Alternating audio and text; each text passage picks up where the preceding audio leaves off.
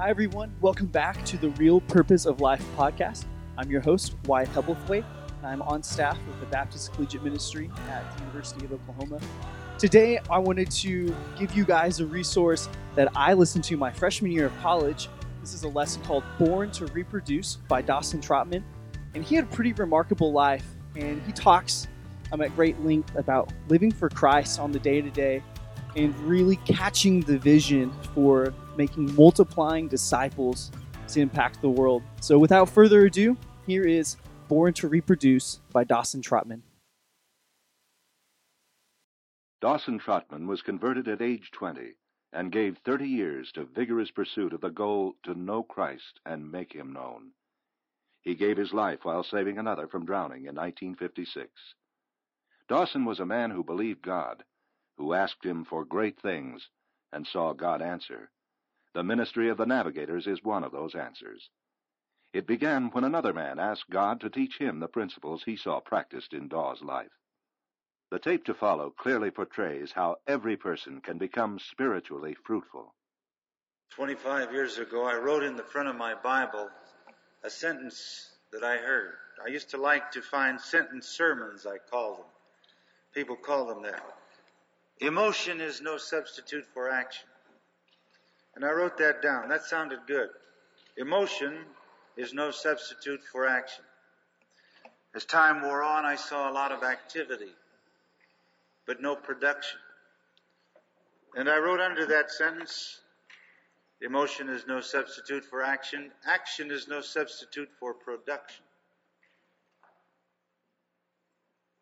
I was in Edinburgh, Scotland a few years ago, and I was standing on High Street just down from the big castle, and I was alone. I'd been traveling around the world, and I hadn't been home for a long time, and I like children, love them. In fact, I'm the father of 5, and I saw a little perambulator, they call them over there, coming down with a daddy and a mama, and very happy, well-dressed, apparently well-to-do people. And as they went by, I kind of looked out over, and they stopped for me to see. Most people think their children are exceptional. Mine really are. But these people were among those that thought theirs were. And so they let me see, and I looked at this little pink-cheeked individual, and as they walked on, I was just watching them, and I thought how beautiful that God would permit a man to pick one woman out of all the world that would seem the most beautiful and lovely to him, and she to pick this man of all the men she'd ever known, and they two together to separate themselves to one another, and that God in His great plan would have the means of reproduction such a beautiful thing. That a little child would be born into their family, part ma and part pa. Some of his characteristics, some of hers, some of his looks, some of his, and that each could see in that little baby a reflection of the one they love.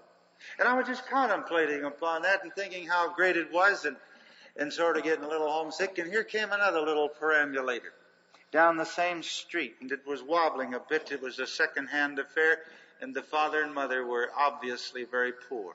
She had cotton stockings on and a very plain calico unpressed dress, and wasn't the least bit fancy, and he had on some old work clothes, and you could just tell by the way they carried themselves that they hadn't probably had much education, but they had a little cart coming along, and I stuck my head out, and they stopped, and with the same pride, they let me look in. And here was another of these little pink-cheeked, beautiful-eyed individuals, and they were just as proud of it as this. And as they went on, I just got thinking. 2 or 3 things went through my mind, and I thought, just think.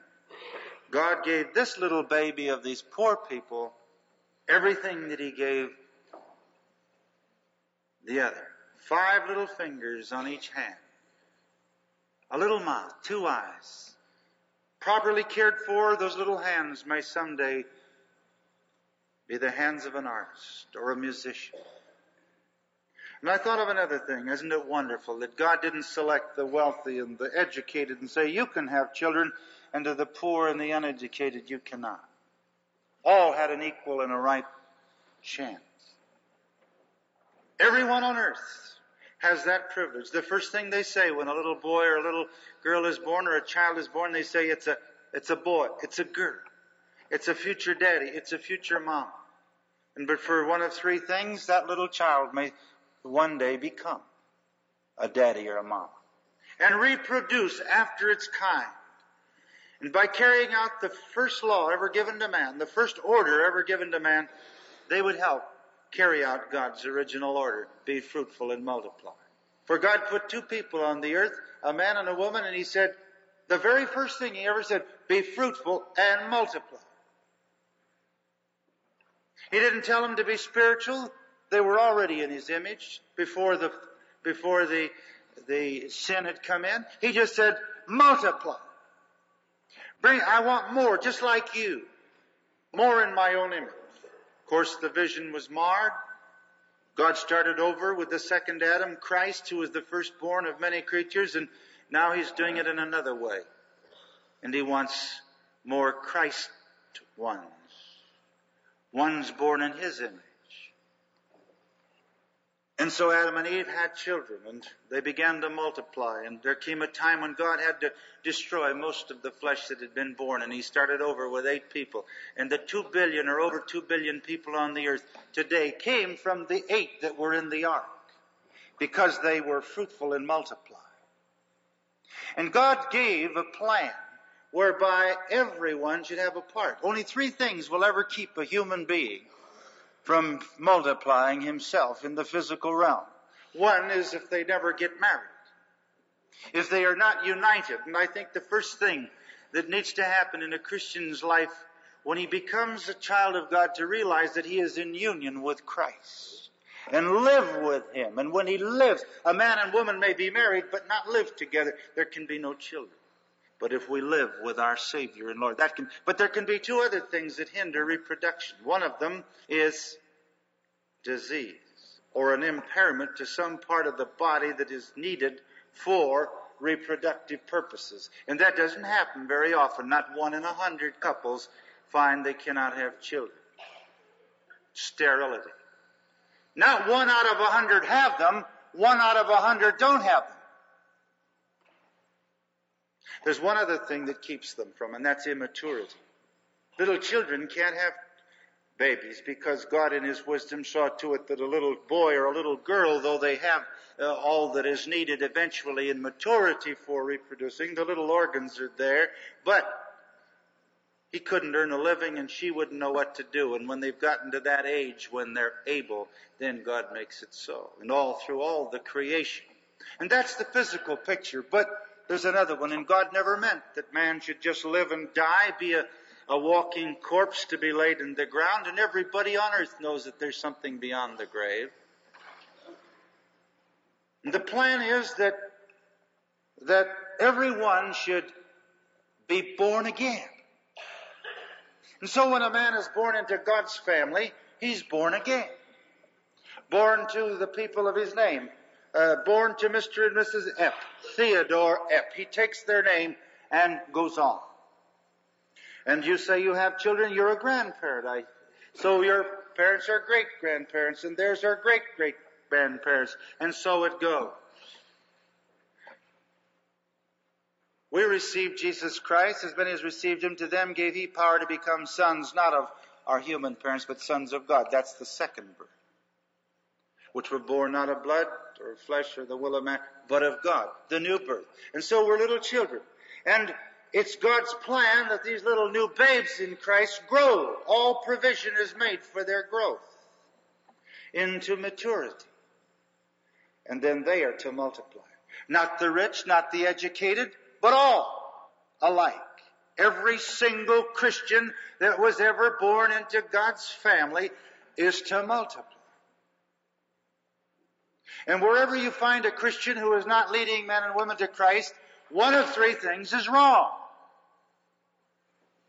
Either they're still remaining a babe, and when I say a babe, I don't mean someone who doesn't know a lot of the doctrines and is well informed with preaching. I know a lot of people that can argue the pre or post or millennial position, all about dispensations, but really they're immature. They walk as babes, and they're just babes in Christ. Paul says, brethren, I could not speak as unto you as unto spiritual or mature, but as unto carnal, even as unto babes. And because you're a babe, you're just immature and incapable of reproducing or bringing about the fact that they're helping other people to be born again. I fed you with milk and not with meat, for you're not able to bear it. Are ye not yet carnal or babes? Whereas there is among you divisions and envy. I know a lot of church members, Sunday school teachers, women members of the missionary society. And one of them will say to the other, did you hear about Mrs. So-and-so? And she does an abominable thing in the sight of God. Oh, how horrible it is when she hears of some of the sins she reads us in the newspaper. But the book says, these 6 things doth God hate, 7 are abomination to him. A lying tongue. And oh, the Christians I know that let lying come in.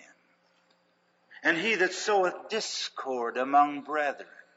You walk as babes. And I believe that one of the basic reasons why people don't have people born again into God's family through them, by them sowing the incorruptible seed of the Word of God in those hearts, is because they're sick spiritually. There's something wrong. There's a spiritual disease in their lives, and they're immature. And there's not that union with Christ. But all things being right, regardless of how much you may know intellectually or from the standpoint of the world, you can be a spiritual parent. And that can be when you're very young in the Lord, incidentally. We have right now in our audience today, I've seen him since I looked here, a young man who found Christ at Haringey. We have in our office in Los Angeles, Pat Campion, you met her at the telephone desk. She was in the Young Communist League in Britain a year and a half ago. She heard Billy and accepted the Lord Jesus Christ. She and a couple of other girls in her school, art and drama school, were used of the Lord to win some more girls to Christ. And then we taught Patricia and some of the others, and they taught these girls, and some of these girls have led some girls to Christ. And some of these girls have led others to Christ. Patricia is a great-grandmother already. She's about a year and 4 months old in the Lord. We see it all the time. I saw a sailor one day, only 4 months old in the Lord, and he was a great-grandpa. He'd led some sailors, who'd led some sailors, who'd led some sailors. Only 4 months old. How? God used the pure channel of this young Christian's life and its exuberance and first love for Christ, but out of their hearts were sown into the hearts of other people the incorruptible seed of the Word of God. It took hold. Faith came by hearing the Word, and they were born again by faith in the Lord Jesus Christ, and they accepted Him. And they saw this Christian that led them and saw the joy and the peace and the thrill of it all. And in their joy, they wanted someone else to know. And yet, seated in this audience today, I'm sure, are men and women who've been Christians 5, 10, 20 years. And you don't even know one person who's living for Jesus Christ today because of your life. And I'm not talking now about action. I'm not talking about the fact that you may work for Christ. I'm talking about the fact of you producing for Christ. I gave out 100,000 tracts. I don't want to know how many tracts you gave out. How many sheep did you bring in? I talked to 29 missionaries, candidates. They had graduated from universities and Bible schools or seminaries. I was on the board. I was interviewing them individually over a period of 5 days, giving a half to an hour each to these 29. Among other things that I asked them as I went along was 2 questions, always 2 questions. I never let them by without at least these 2, along with others. One is, how's your devotional life? How is the time you spend with the Lord? Are you getting sufficient time? And do you feel that your devotional life is what the Lord would have it? Out of this particular 29 that I interviewed in Oklahoma, only one person said, my devotional life is what I believe it ought to be. I said, but to each one, well, why? Well, you see, I'm here and I'm at the Summer School of Linguistics and we've got a concentrated course and it's taking us a whole, only 10 weeks to do a year's work and we're so busy. I said, all right, let's back up when you were in college. Did you have victory in your devotional life then? Well, not exactly. And we trace back and find that never since they found the Savior had they ever had a period. That's one of the reasons for sterility, lack of communion or union with Christ. The other question I always ask them is, George, Mary, you're going out to the foreign field. You hope to be used of the Lord in winning men and women to Christ, right? Yes. And you want them to go on and live the victorious life, don't you? Yes. You don't want them just to make a decision and then go back into the world, do you? No. Let me ask you something, Mary. How many girls do you know today, by name, who are living for Jesus Christ as a result of your ministry of winning and helping them on? George, how many? The majority had to admit that they were ready to cross an ocean, learn a foreign language, but they hadn't won their first. Who was going on with Jesus Christ? Well, a lot of them said, well, I got a lot of people to go to church, or I got a lot of people, I even got some people to go forward. I said, are they living for Christ now? And their eyes would drop. I said, how do you expect to cross an ocean and do in a foreign language with people that suspect you? And you don't understand and don't understand you to do something you haven't done yet. But I'm not talking to missionaries. I'm just talking to God's people. I'm talking to ordinary lay people, every one of which ought to be a producer. Are you producing? If not, why not? Is it lack of communion with Christ your Lord? That closeness of fellowship which is part of the great plan? Or is it some sin in the life? Unconfessed, something that has stopped the flow? Or is it, are you still a babe? When for the time you ought to be teachers, you have one need that one teach you again. The problem of the fact that we are not getting this gospel to the ends of the earth isn't because it isn't potent enough. I'm not going to tell the story, but only refer to a fact or two. 23 years ago, we took a sailor, and we spent some time with him and showed him how to reproduce after his kind. It took time. It wasn't a little hurried 30-minute challenge in a church service and a hurried goodbye, say come back next week. But we spent time together. We took care of his problems and taught him how not only to hear God's Word and to read God's Word, but how to study God's Word. And not only how to study it, but how to fill the quiver of his heart with the arrows of God's Word, that the Spirit of God could lift an arrow from that quiver and place it to the bow of his lips and pierce a heart for it. And he found a number of boys on the ship. But none of them would go all out. They'd go to church. But when it came right down to doing something, they were also rams. And he came to me after a month of this and he said, Doss, he says, I can't get any of these guys on the ship down to business. I said, listen, you ask God to give you one.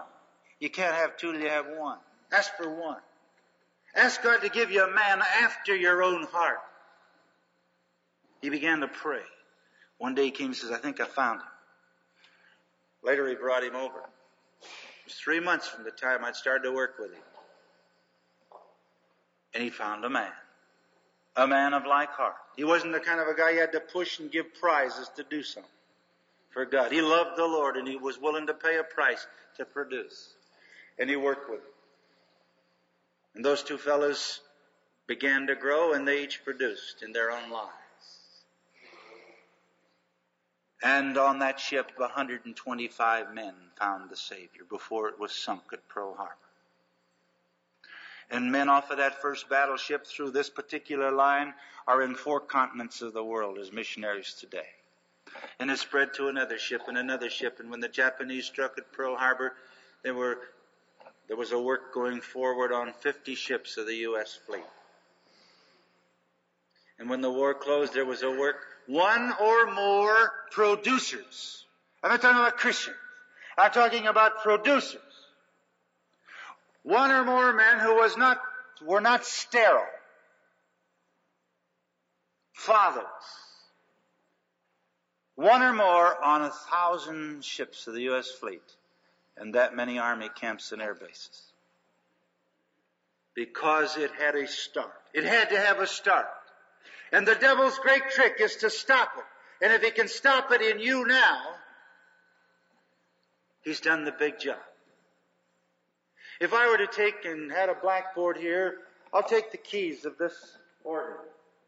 And I'll take the first key here, of this piano. And here's the key of C. There's the note, C. Now let's say that represents a man. Now that's a Christian man who has in his heart what I'm talking about or trying to get over to you. And so with all the rest of the work he does, he works, yes. He gets up in the morning and he goes to work. You say to him, why are you going to work? Well, I've got to earn money. What are you earning money for? Well, I got to buy food. What do you want food for? Well, I got to eat so I can have strength to go work and earn some more money. Well, what do you want more money for? Well, I got to buy clothes so I can be dressed to go to work and earn some more money. What do you want more money for? Well, I got to buy a house, pay the rent, so I have a place to rest up so I'll be fit to work and earn some more money. What do you want more money for? Well, I'll be hungry again. I got to buy some more food so I can earn some money to buy some clothes to go to work to earn some more money to pay next month's rent. And you got a lot of Christians like that just going in big circles. Well, this fella here is doing that. But you say, what else you do? Oh, well, I find time to serve the Lord and I'm preaching here and there. But down behind all of this, he's got a one-track mind, at least for one thing. He wants to be a daddy spiritual. And he's praying that God will give him a man. So he finds a man with like heart, and he begins to teach him. Maybe it takes him 6 months. It doesn't take that long, but maybe it takes him 6 months to get the guy rolling. And taking it in and giving it out and getting a man for himself. So this man, at the end of 6 months, says to his man, you go after a man while I'm going this way. So this one takes this one and this one takes that one. And so it takes them another 6 months, and at the end of a year, there's just 4 of them. They're doing all this out. Maybe they've got a Bible class, and maybe they're down in a street meeting, and maybe they're talking to a group. But one thing he's doing besides is you see him and you say, well, how you doing? Great. Oh, George is coming along great. He's getting a vision. See? And so, at the end of the year, there's 4 of them. They get together, have a prayer meeting, and say, now, let's not let anything sidetrack us. Let's give the gospel out to a lot of people, but let's check up at least on one and see him through. So, the 4 of them, in the next 6 months, go after another man, and there's 8 at the end of a year and a half. And they all go out after another, and the end of 2 years is 60. And the end of 3 years, there's 64, double twice. At the end of 5 years, there's 1,048. The end of 15 and a half years, there's 2,176,000,000. That's the population of the world of people over 3 years old. But wait a minute. C here helps D. And D, just about the time that he's to get his man, while C is going after B, when D is supposed to go after E, he gets sidetracked. And he washes out and he doesn't produce that first man. 15 and a half years later, you can cut your 2,176,000,000 down to 1 billion.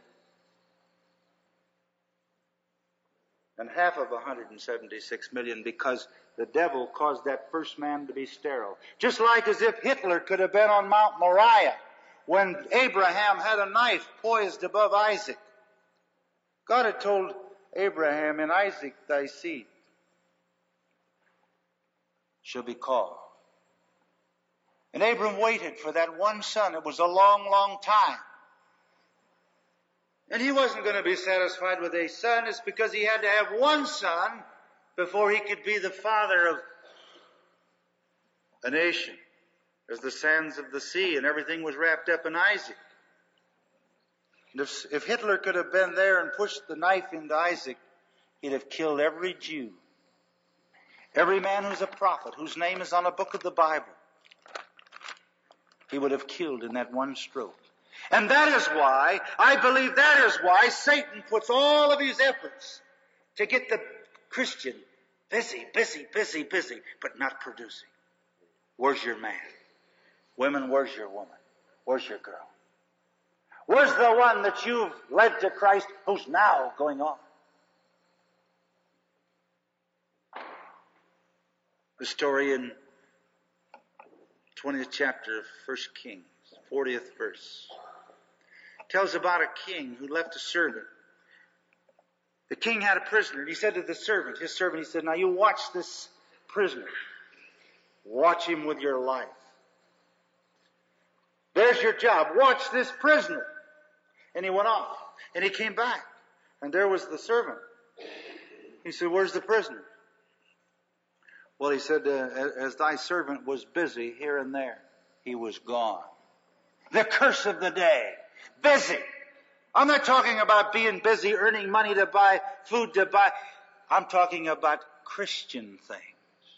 Spiritual activity with no productivity. And that comes as a result of what we call, or pleased to call, a term, for want of a better term, the subject of follow-up. How did this first come to mind?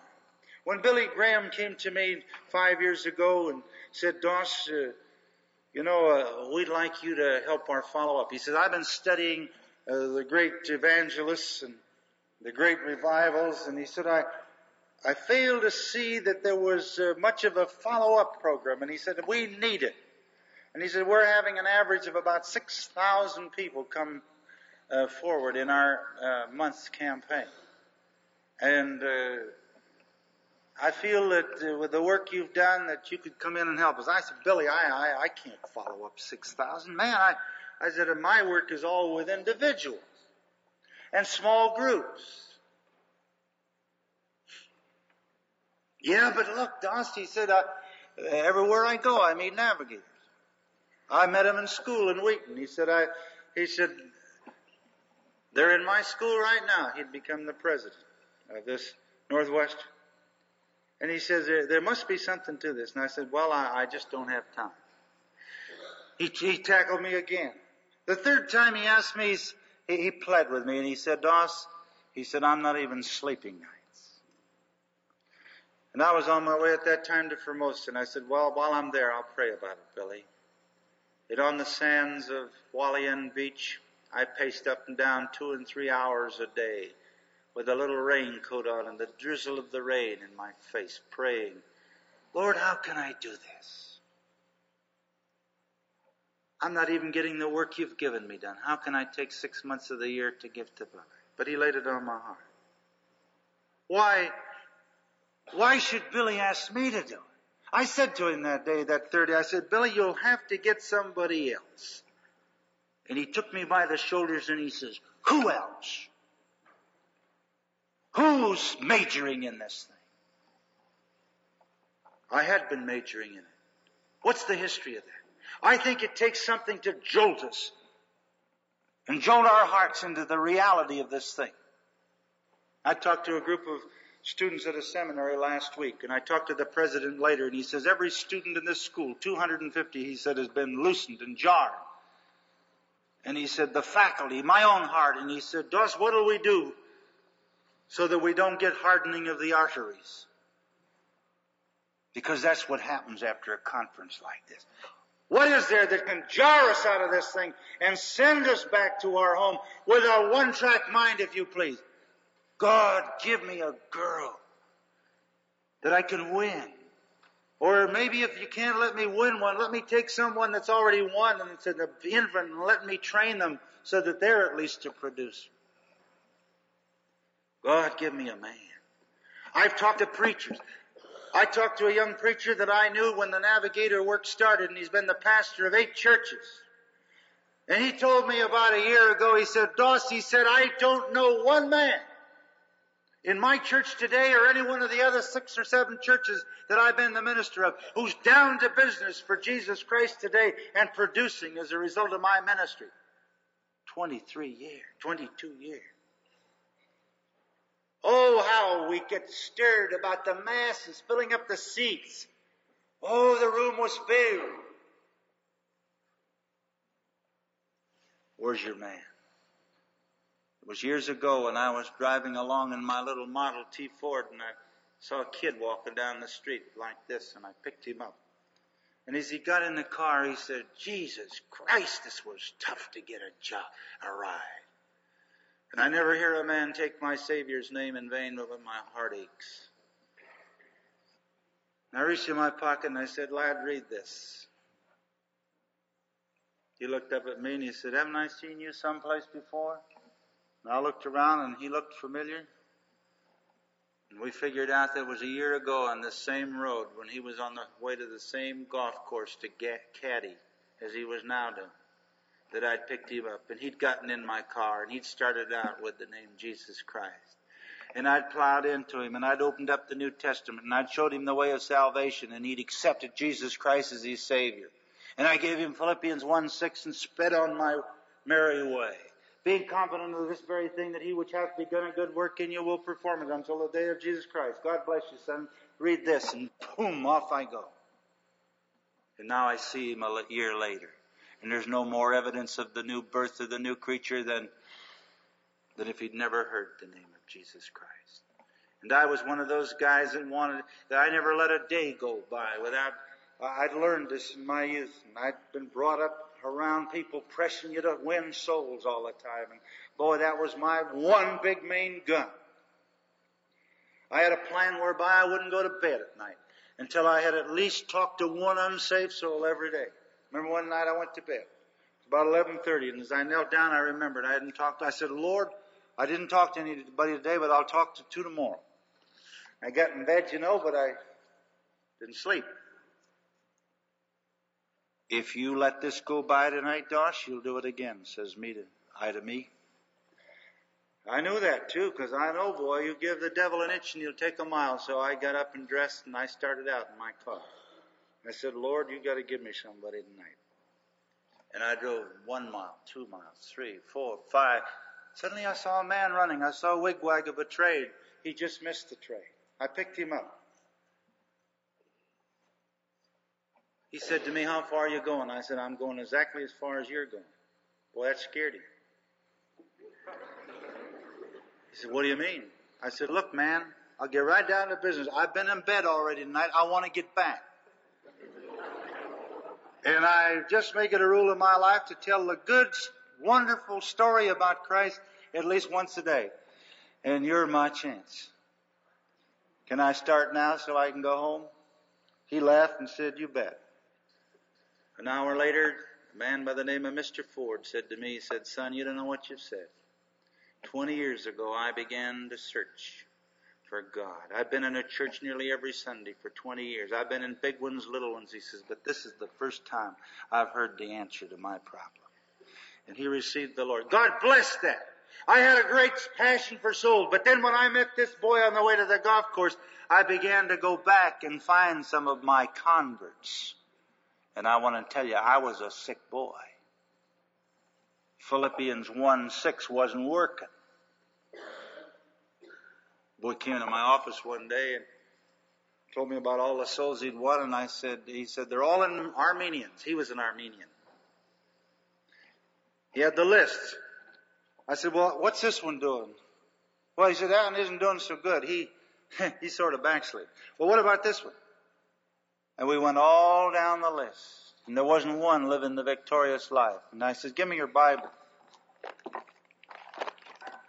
I turned to Philippians. I put a cardboard right under the 6th verse. And I took a razor blade out of my pocket. And I started to come down on it. And he grabbed my hand. He said, what are you going to do? I said, I'm going to cut this verse out. It isn't working. You know what was wrong, friends? I'd been taking the 6th verse away from the 3rd, 4th, 5th, and 7th verses.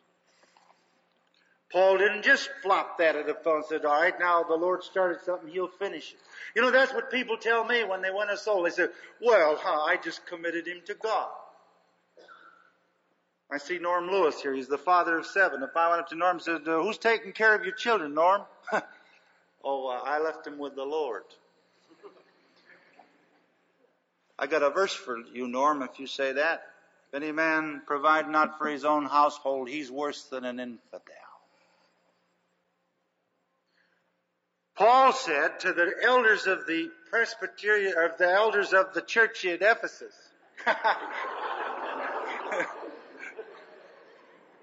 take heed to the flock over which the Holy Ghost had made you the overseer. You don't make God the overseer, He makes you the overseer. And we began to work on that, and this went on for 3 years before the NAV work started, actually. This running down some of these converts. And then it was less converts and more time with the convert. And pretty soon I could say like Paul did to the Philippians, I thank my God upon every remembrance of you, always in every prayer of mine, making request with joy for your fellowship in the gospel from the first day until now. He followed up his converts with prayer daily and fellowship. Then he could say the 6th verse, because I just quoted the 3rd, 4th, and 5th, being confident of this very thing, that he which hath begun a good work in you will perform it until the day of Jesus Christ. Even, and then the 7th verse, even as it is right or proper for me to think this of you all, because I have you in my heart. I forgot my converts. God's converts through me. And there began to be this time spent. And that's why when this sailor came to me, I saw the value of spending 3 months with one boy. I'd rather have one Isaac alive than 100 dead, or sterile, or immature. Because Isaac had Jacob, and Jacob had the 12, and all the rest came down through them. Follow up. You can lead a soul to Christ in 20 minutes to a couple of hours. But it takes 20 weeks to a couple of years to get him on the road into maturity, victorious over the sins and reoccurring problems that come along. Wisdom in how to make right decisions. Warning him of the various isms that are likely to reach out with their octopus arms and pull him in and sidetrack him. But you've got yourself a man. And what you've done is doubled your ministry. You've more than doubled your ministry. You know why? Because when you help your man, he sees how it's done. And then he mimics you. I talked to evangelists for a long time.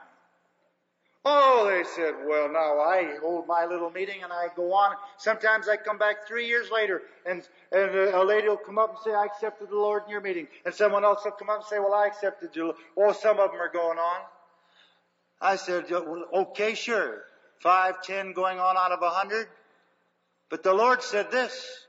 There were 99 that safely lay in the shelter of the fold, and only one wandered off, and he wasn't satisfied. You're satisfied to let the 95 wander off.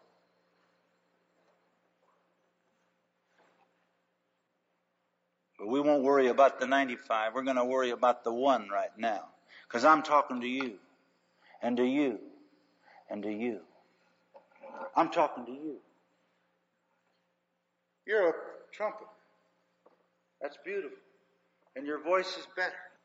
They're both tops. The first time I ever heard them, but I could sure use that. But it's no substitute for your big job. If I was a minister of a church and I had deacons or elders to pass the plates and choir members to sing, I'd say, thank God for your help. We need you. Praise the Lord for these extra things you do. But I'd keep pressing home for the big job. Be fruitful and multiply. That's the thing. All these other things are incidental to the one big job of winning a man or woman to Jesus Christ and helping them go on.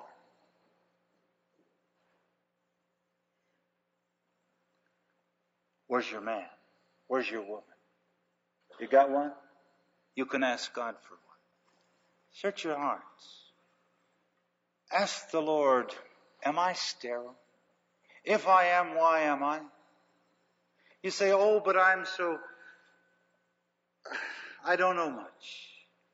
My little daughter, 3 years old, sat in a high chair around the table. Used to be the plan of the navigators in the early days that whenever the boys were there at supper, as we closed the meal, each fellow would quote a verse. We were kind of hard on them in those days. And they had to learn, quote a verse they'd learned in the last 48 hours. And I'd say it this way. If you quote a verse you've learned in the last 48 hours, if you have one, otherwise give us a verse. And we were going around the table, and we came to my little daughter, 3. And there was a new sailor next to her, Dale Heim. And when he saw it was coming, he never thought about her quoting a verse, so he started to quote a verse. And the word came out, and she looked up at him as much as if to say, I'm a human being. And when she got her composure again, she looked back and she said, for God so loved the world that he gave his only begotten Son, that whosoever believeth in him should not perish, but have everlasting life. Now she put the emphasis on the whosoever because when she was first trying to say that word, when she was learning it earlier, she couldn't say it. And we'd say whosoever. And so she whosoever. Well, Dale Heim today is a missionary in South America. 2 days after this, Dale Heim came over and he came up to me. He said, I was going to quote that verse of Scripture. He said, that's the only verse I knew, but I didn't know it. Not until little Ruthie quoted it. And when she said, whosoever, I thought that means me. And he said, right there, I accepted the Lord.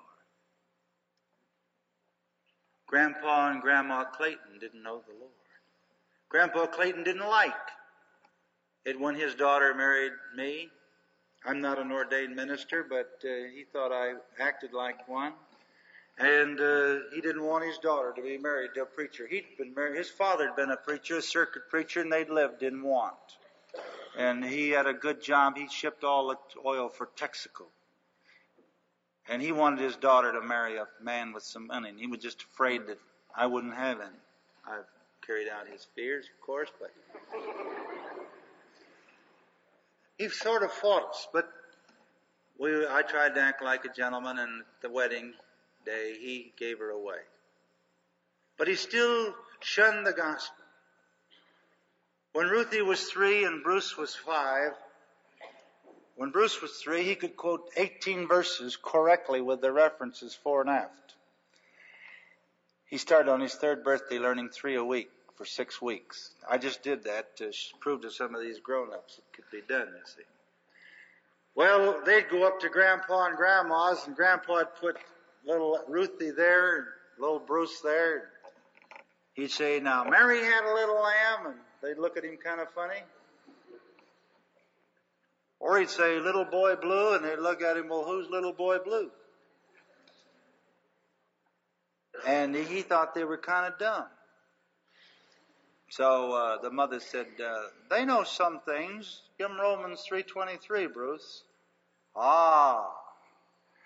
And he quoted Romans 3:23. And he said, shall I quote another one, Grandpa? Sure. And he started quoting, and he quoted 5, 10, 15, and Ruth would quote some in between, and boy, he thought, I am the grandpa. And he took them over to the neighbors, and over to the aunts, and over to the uncles, and showed them how great these young kids were, but the Word of God was doing its work. And it wasn't very many weeks until the Holy Spirit, through the voices of babes, planted the seed in their hearts. Out of the mouths of babes and sucklings hast thou our ordained strength. Soul winners are not soul winners because of what they know. It's because of whom they know and how well they know him and how much they long for others to know him. Those are your soul winners. Oh, but I'm afraid. The fear of man bringeth a snare, but whoso putteth his trust in the Lord shall be saved. There is no reason under God's heaven but sin and immaturity and lack of communion that'll put you in a position where you can't produce. And there isn't anything under God's heaven that's going to keep that new born-again one from growing on with the Lord if he has a mammy or a pappy or someone to take care of him and to give him that which God has provided for the new babe for his normal, natural growth. Effects obey their causes by irresistible laws, and you sow the seed, and you'll get results. Not in every heart, not every time the seed is sown is there a soul born, but there'll be a soul born, these other things being right. And when it's born, you give it the care that Paul gave. Paul believed in it. He was a great evangelist, but he had time for follow-up. The New Testament is largely made up of the letters of Paul, which were the follow-up letters to the converts. James believed in it. Be doers of the word and not hearers only. Peter believed in it. As newborn babes desire the sincere milk of the word. John believed in it.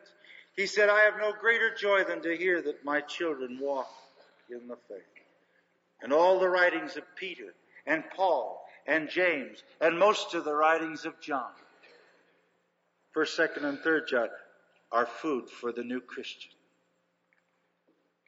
The gospel spread to the then known world in the 1st century without radio, television, printing press and all, because each produced one was a reproducer. But no, today we got a lot of pew sitters.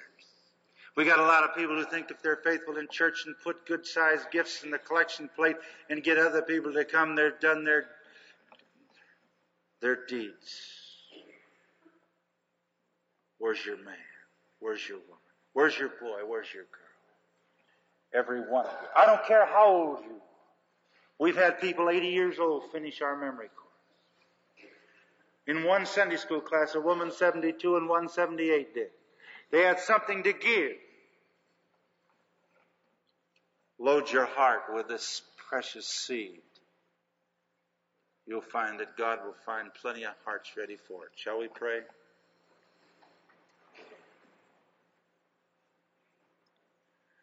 Holy Father, we cannot do the work of the Holy Spirit. And part of his work is to bring to our remembrance the things he has said. Whatever he has said through our lips today to the hearts of people,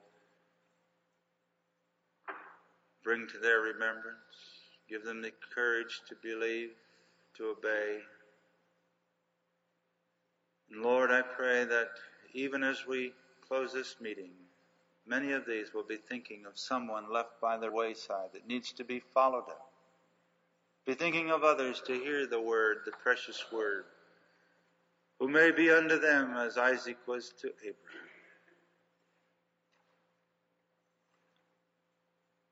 Lord, seal the work that you've done in our hearts today. We ask in Christ's holy name. We have just listened to Dawson Trotman continuing to relate his personal testimony, and he has talked about the early development of the Navigators. He has emphasized that God's intention is that every Christian be fruitful in evangelism and multiplication of disciples.